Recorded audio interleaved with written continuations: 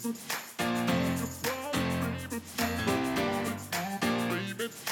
don't know what's going to happen, but I'm willing to work as hard as I can.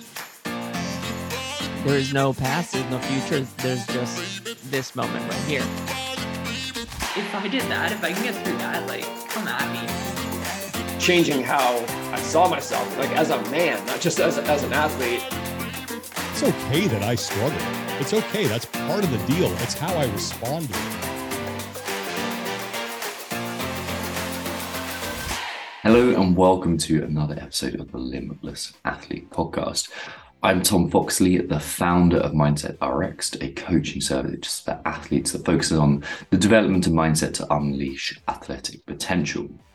Today, I want you to take home from this episode an understanding of how sleep works and how that affects your mindset, and also what you can do about that. So essentially today, what we're going to do is cover fundamentals of sleep, give you an understanding of why we go to sleep, how sleep works, what happens in different stages of sleep, brainwaves associated with that, and what actually happens when you're getting to sleep. And then attach to that both the mental health and the athletic mindset perspective on that, and then wrap up with some general guidelines that I like to apply with my athletes. It's a kind of a starting point that we'll finish off with. So yeah, we're gonna really dive into some of that stuff and develop a really good understanding of how to sleep better, how to improve your mindset through that, and then how to perform better because of that. I'm going to caveat this by saying I'm not a sleep scientist. I've done a lot of research into it, but I'm not the kind of the be all and end all of sleep research. There's a couple of resources that I'd recommend that you check out if you want to go into a deeper dive into this, which is the Huberman Lab podcast. He's done some. Dr. Andrew Huberman has done some great podcasts on sleep, as well as a bunch of other things. And also Why We Sleep by Dr. Matthew Walker. Two really good in-depth guides. And a lot of what I'm going to be talking about today has come directly from that. But I really want to talk to you as an athlete and how we can apply that. So let's start out with what actually happens in sleep. Now, as you drift off, you're going to go through essentially 90-ish minute cycles. And in these cycles, you'll go from phase 1 through 4, back to 1, all the way through to 4. And that will happen, that transition from stages 1, 2, 3, and 4 over 90 minutes or so, which means that you're typically around 4, 5, 3, something like that, cycles per night of sleep. So we can break down these stages into REM and non-REM sleep. Let's start with REM sleep. REM stands for rapid eye movement. And this is typically where dreaming happens. And actually dreaming can happen at any stage of sleep, but it's the vast majority of it happens in REM sleep. This is in terms of brain waves, this is very similar to waking consciousness brain waves. Your brain's in a very similar state, but you're asleep, obviously, and your body actually goes into an almost is a paralysis. Your muscles stop working according to the commands of your brain, aside from obviously your respiratory muscles, your cardiorespiratory muscles, so your heart, your lungs, and everything associated, your lungs aren't a muscle, but everything associated with the breathing part of what's happening and the heart rate part. So it's obviously things will be bad. So muscles apart from your eyes as well. So your eyes stay awake, your eyes stay moving around. And that's where REM gets its name from, a rapid eye movement sleep, because as you dream, your eyes flicker from side to side. And if I look behind me, he's not asleep. But my puppy there, he is chewing away. But when he is asleep, you can see his eyes are twitching too when he is dreaming. So that's REM sleep. As night goes on, you will prioritize much more REM sleep. So your initial priority is deep sleep, which we'll get to in a second. But as the night goes on, you spend more and more time in REM sleep.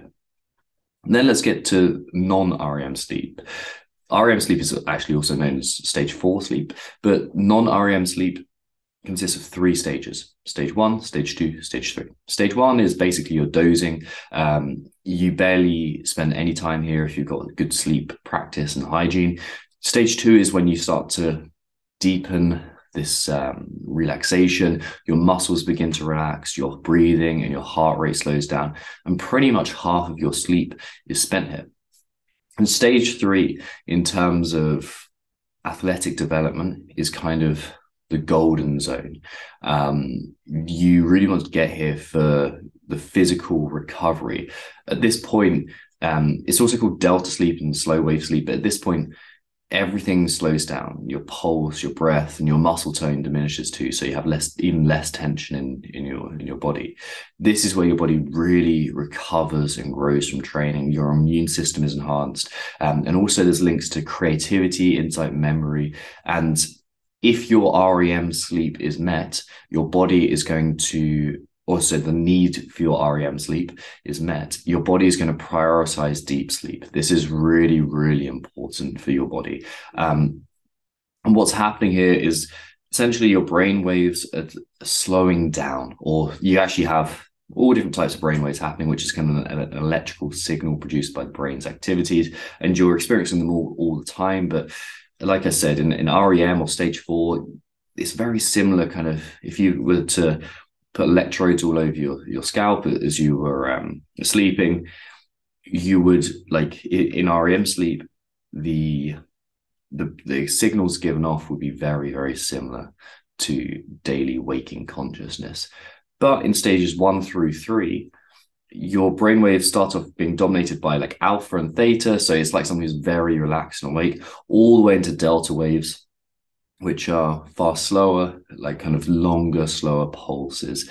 And this is the kind of transition that your brain makes as you go through sleep. The interesting thing here is that if I deprive you of sleep for one night and then allow you to sleep uninterrupted, you are going to prioritize REM sleep. So initially, it was like the stage 3 or slow wave sleep or delta sleep was seen as the only goal in sleep, to get you to that deep sleep state. What actually needed to happen, though, or what the actual realization here was, the REM sleep is really, really important. So if I was going to say, nope, you cannot sleep, and keep you up and maybe let you sleep for 90 minutes overnight, and then the next night, say you're like, you can go straight to sleep, your body won't go into the traditional sleeping like kind of process. It won't go through stages 1 through 3 and then spend most of the time in deep sleep. It will actually prioritize that REM sleep. And the reason why is that REM sleep, it helps balance out and process emotional information. So anything that you did during the day that has that emotional salience or was difficult or had emotional kind of charge to it, your brain wants to process that, to extract what's useful from it, to help you learn, to help you better adapt to the world, and to kind of maybe help you make sense of the world. And this helps you balance mood. So if you're not getting enough sleep, your body's desperately trying to get this REM sleep because it's so, so important. And usually it doesn't catch up with it. And then it goes back into deep wave sleep, and that kind of process continues. If you don't get the sleep you need, what's going to happen is you're not going to be able to consolidate positive emotional content. And what that means is you're going to have a more negative lens on the world. You're going to have your stories, your non-serving stories are going to be far more sticky, and all those kind of old patterns of behavior that you thought you got rid of, they're more likely to come back when you miss out on REM sleep. And this is a really long lasting effect. Like if you continually do this, you're going to really struggle with your mindset. So it pays dividends to sleep well. It really pays dividends to sleep well. So how does the body actually get to sleep? What's the process and what are the triggers to get to sleep? There's 4 things that I like to modulate with our athletes when we're working with them. One of them is circadian rhythm. So this is essentially the cycle that your body goes through. It's your body's natural internal clock that predicts sleep and encourages sleep, and also predicts and encourages wakefulness. The key here is that your body thrives on routine. It loves consistency. The more you can get to bed at the same time and wake up at the same time, the more your body is going to love you for it. So the first step really is identifying that rhythm. And if you're changing your rhythm of sleep all around, and if you're going here and there and kind of messing around with your rhythm, especially at the weekends, we need to get that sorted. The second thing is heat. Your body's temperature actually starts to drop and get towards what's known as the temperature minimum. So the minimum minimum temperature that your body gets to as you go to sleep.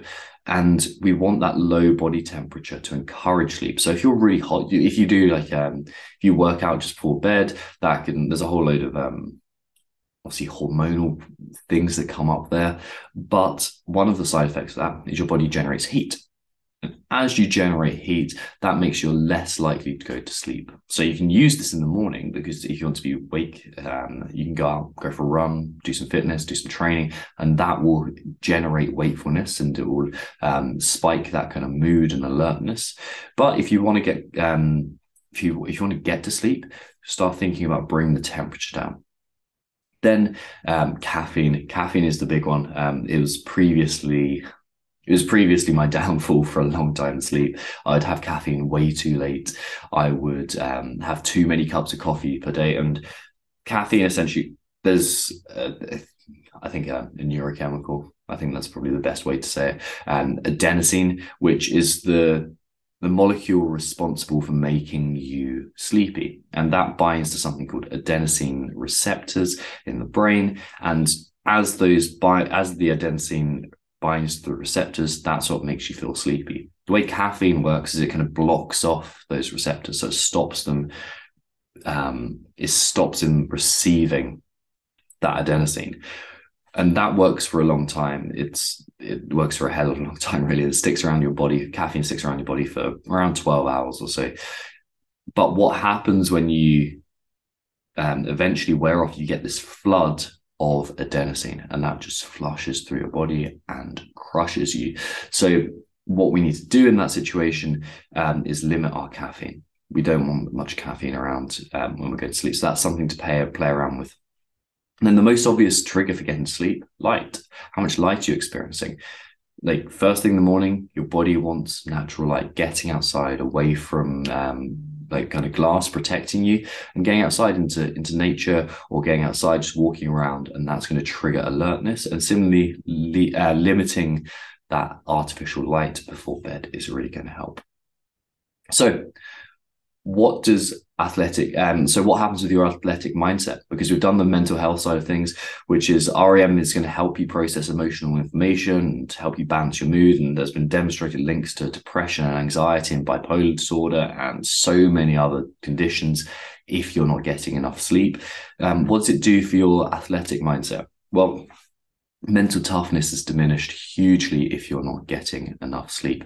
And this kind of makes sense if you think about, if I was to deprive you of loads of sleep for a night, and then I was going to say, I want you to do this extremely tough test, you're just not going to have that grit. You're not going to have that willpower and determination and ability to push to your limits, compared to if you've slept properly. And that exacerbated over a period of 2 weeks or a month or a lifetime, that gets severely limited. Like I can think back to the times when I was in the military, and that sleep deprivation is the biggest drain on your mental toughness. Like the first night of going to the field, you're like really alert, you can put up with loads of shit. And then as you get tired and you start missing out on sleep, and you're sleeping for like an hour here and there, like throughout the day, like, or you're getting an hour's sleep per day, like it really screws with your mental toughness. But also it screws with your clear thinking, your decision making, your ability to learn, your ability to adapt,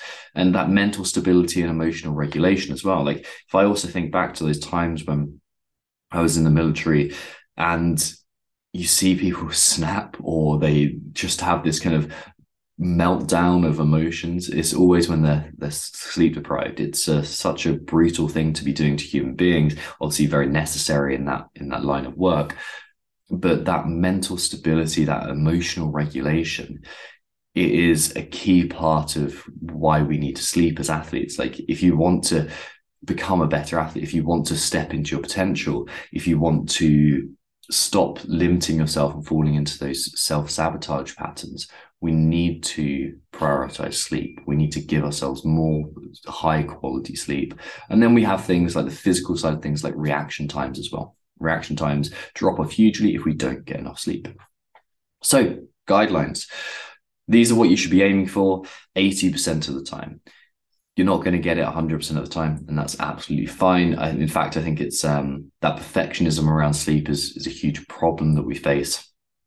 But 80% of the time, if you're hitting 7.5 to 8.5 hours plus 1 hour for each training session that you run, you're in a really good place for mindset training, and a really good place for your sleep, and a really good place for developing your mindset. The next step is to establish a regular wake and bedtime. So those are kind of linked up. So think about typically 8.5 hours in the night. Like, people don't need 4 hours. There's a lot of people say they need 4 hours sleep and they don't. They just don't know what having adequate sleep really feels like. So give yourself 7.5 to 8.5 hours per night with regular wake and bedtimes. Then we're thinking about, how can I trigger that sleepiness better, and how can I trigger wakefulness better when I wake up in the morning? Get outside within 1 hour of waking and walk around for 5 to 10 minutes if it's sunny, 10 to 20 minutes if it's cloudy, like it seems to be perpetually in the UK at the moment. And get outside, no sunglasses. Me looking out through a window right now doesn't count. Get outside, and without kind of protection. Eyeglasses are fine. Sunglasses don't help, but eyeglasses, your standard eyeglasses, are absolutely fine. We don't want you bumping into things as you walk around. So get outside within 1 hour of waking, eliminating caffeine between 9 and 12 hours before bedtime, limiting alcohol and cannabis and whatever other kind of, those are the two main substances to limit. Alcohol and cannabis, they don't help sleep at all. They actually just make you more likely to fall into a pattern of pretty much unconsciousness. And then finally, temperature. Play around with temperature too. So make sure your bedroom's cool, so that when you go in there, I think it's around 14 degrees Celsius, 16 degrees Celsius, something like that is optimal. I don't know what that is in Fahrenheit, but you guys can figure that out. It's pretty chilly. It's like you basically want it too cold to walk around naked in. That's a good rule of thumb. And then blankets and stuff, and layer up. And it's fine to be warm when you're in bed, but you want it cool enough that you don't really want to put your hands outside of the covers. That's why you can't sleep on a summer night. Your body wants to have a cool temperature.